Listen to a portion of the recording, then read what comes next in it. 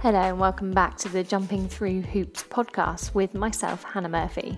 I'm a mum of three and multiple business owner, and I have set this podcast up in order to serve you and to help you jump through the hoops of life and business. Let's begin.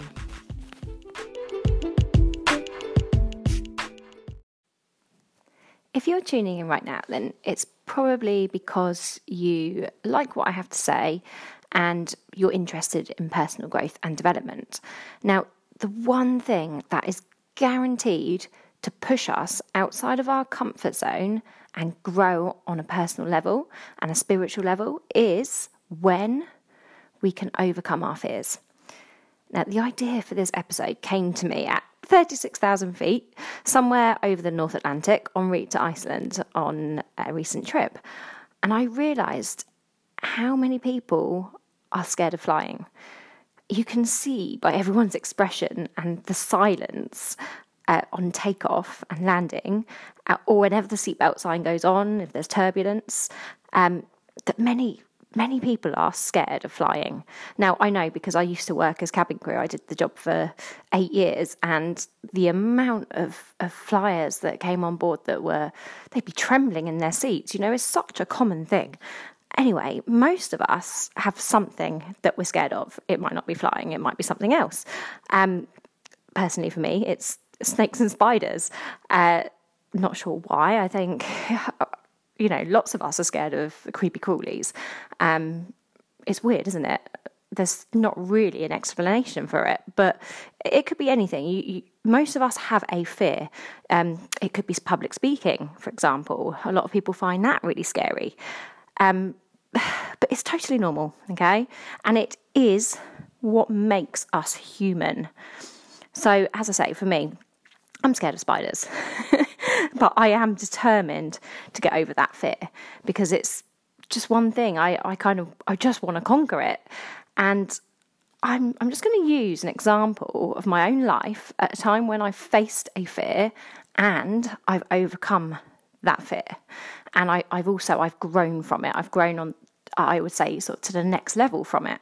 So back in 2009, I was out in Florida doing my pilot training. And in order to become qualified, you have to fly the plane solo. So that's just you flying without an instructor in it.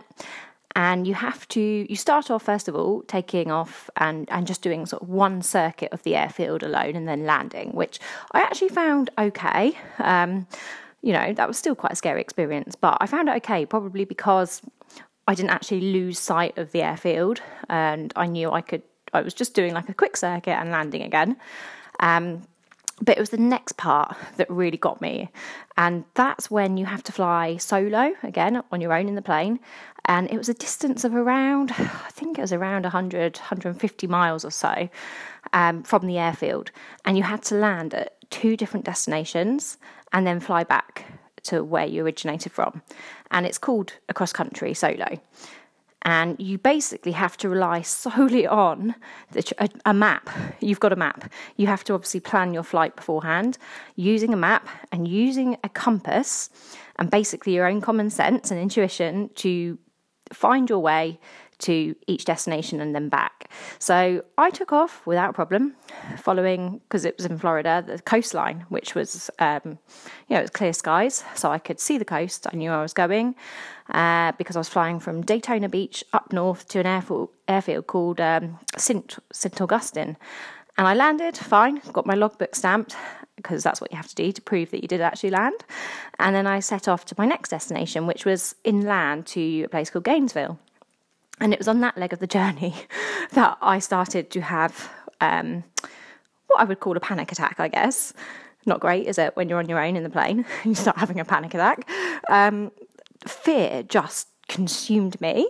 And the realisation that it was just me in control of this plane, it just hit me. And I started to doubt myself. And I was trembling, sweating, the sweat was dripping off me.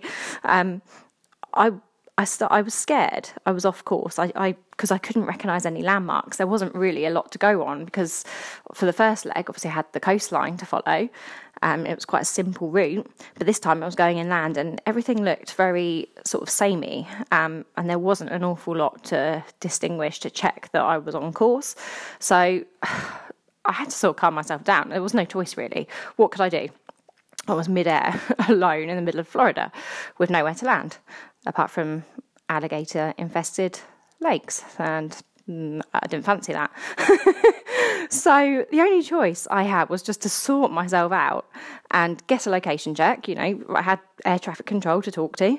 So just checking I was on course and making sure my heading was correct. I checked in and I put myself back on course. I was slightly off because the wind can blow you off, but I wasn't actually far off. I think I was just doubting myself because of the fear, I guess. But there's no other option. Okay, I had to carry on. I put myself in this situation. Okay, I had to get myself out of it. And I eventually spotted the airfield, thank God. And I landed. And I got lots of cheers from air traffic control. Calmed myself down before I got back in the plane.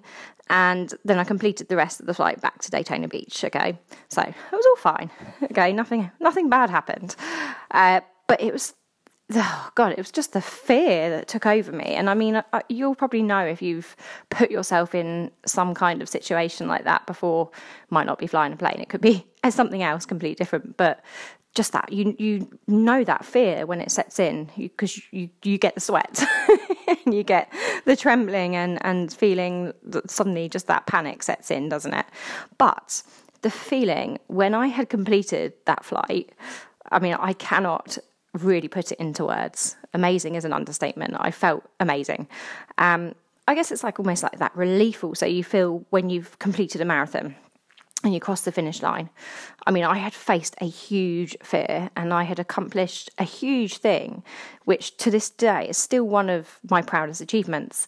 And I just felt that I grew on so many levels after that experience. It made me realise that we human beings are capable of really, really exceptional things. And we can achieve absolutely anything when we put our minds to it. And that's it, isn't it? It's our minds that control everything, you know? So what will facing your fears do for you? So you will experience a great deal of personal and spiritual growth, okay? And mental growth on all levels. You will just grow so much. Like, if we are able to give so much more to the world when we grow, we can inspire others to follow suit. And when we grow, we raise the vibration and the positive energy of the planet. And it works like a domino effect. It really does. You spread the positivity and high vibrations to those close to you, who will then in turn spread those vibes to those close to them. And so it continues, as I say, as a domino effect. And this can only be an amazing thing for our planet. It's what we need. And through facing your fears and stepping out of your comfort zone, you are living your purpose. And you are here for a purpose, okay? We all have our journeys and our purposes. And through facing your fears, you are living that true purpose. And you don't need me to tell you that life is short. We only get a very short amount of time here on this planet.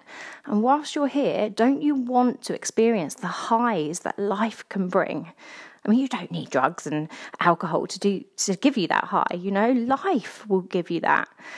And just living and really experiencing life can give you that high.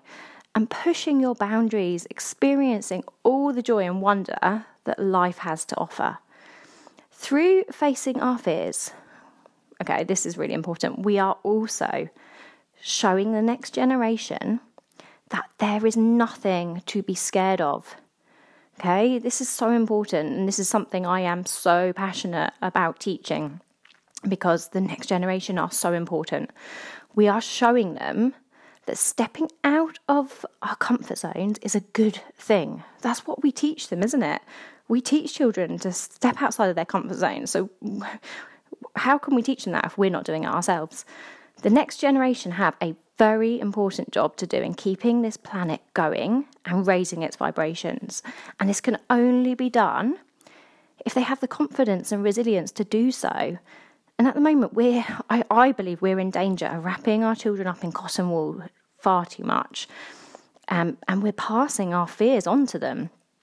And they are our next leaders. They are the ones whose responsibility the whole existence of this planet will lie with.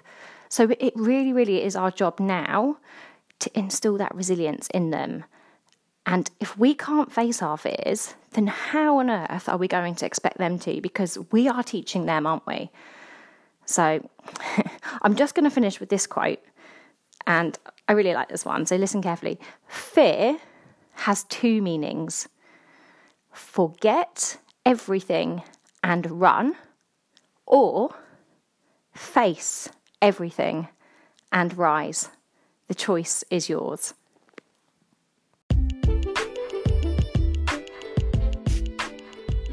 Thank you for taking the time to listen to me today. I do hope my information has been useful in some way. Now, if you have enjoyed listening, then I would really appreciate if you leave me a review over on iTunes or any other platform that you are listening from. Thank you.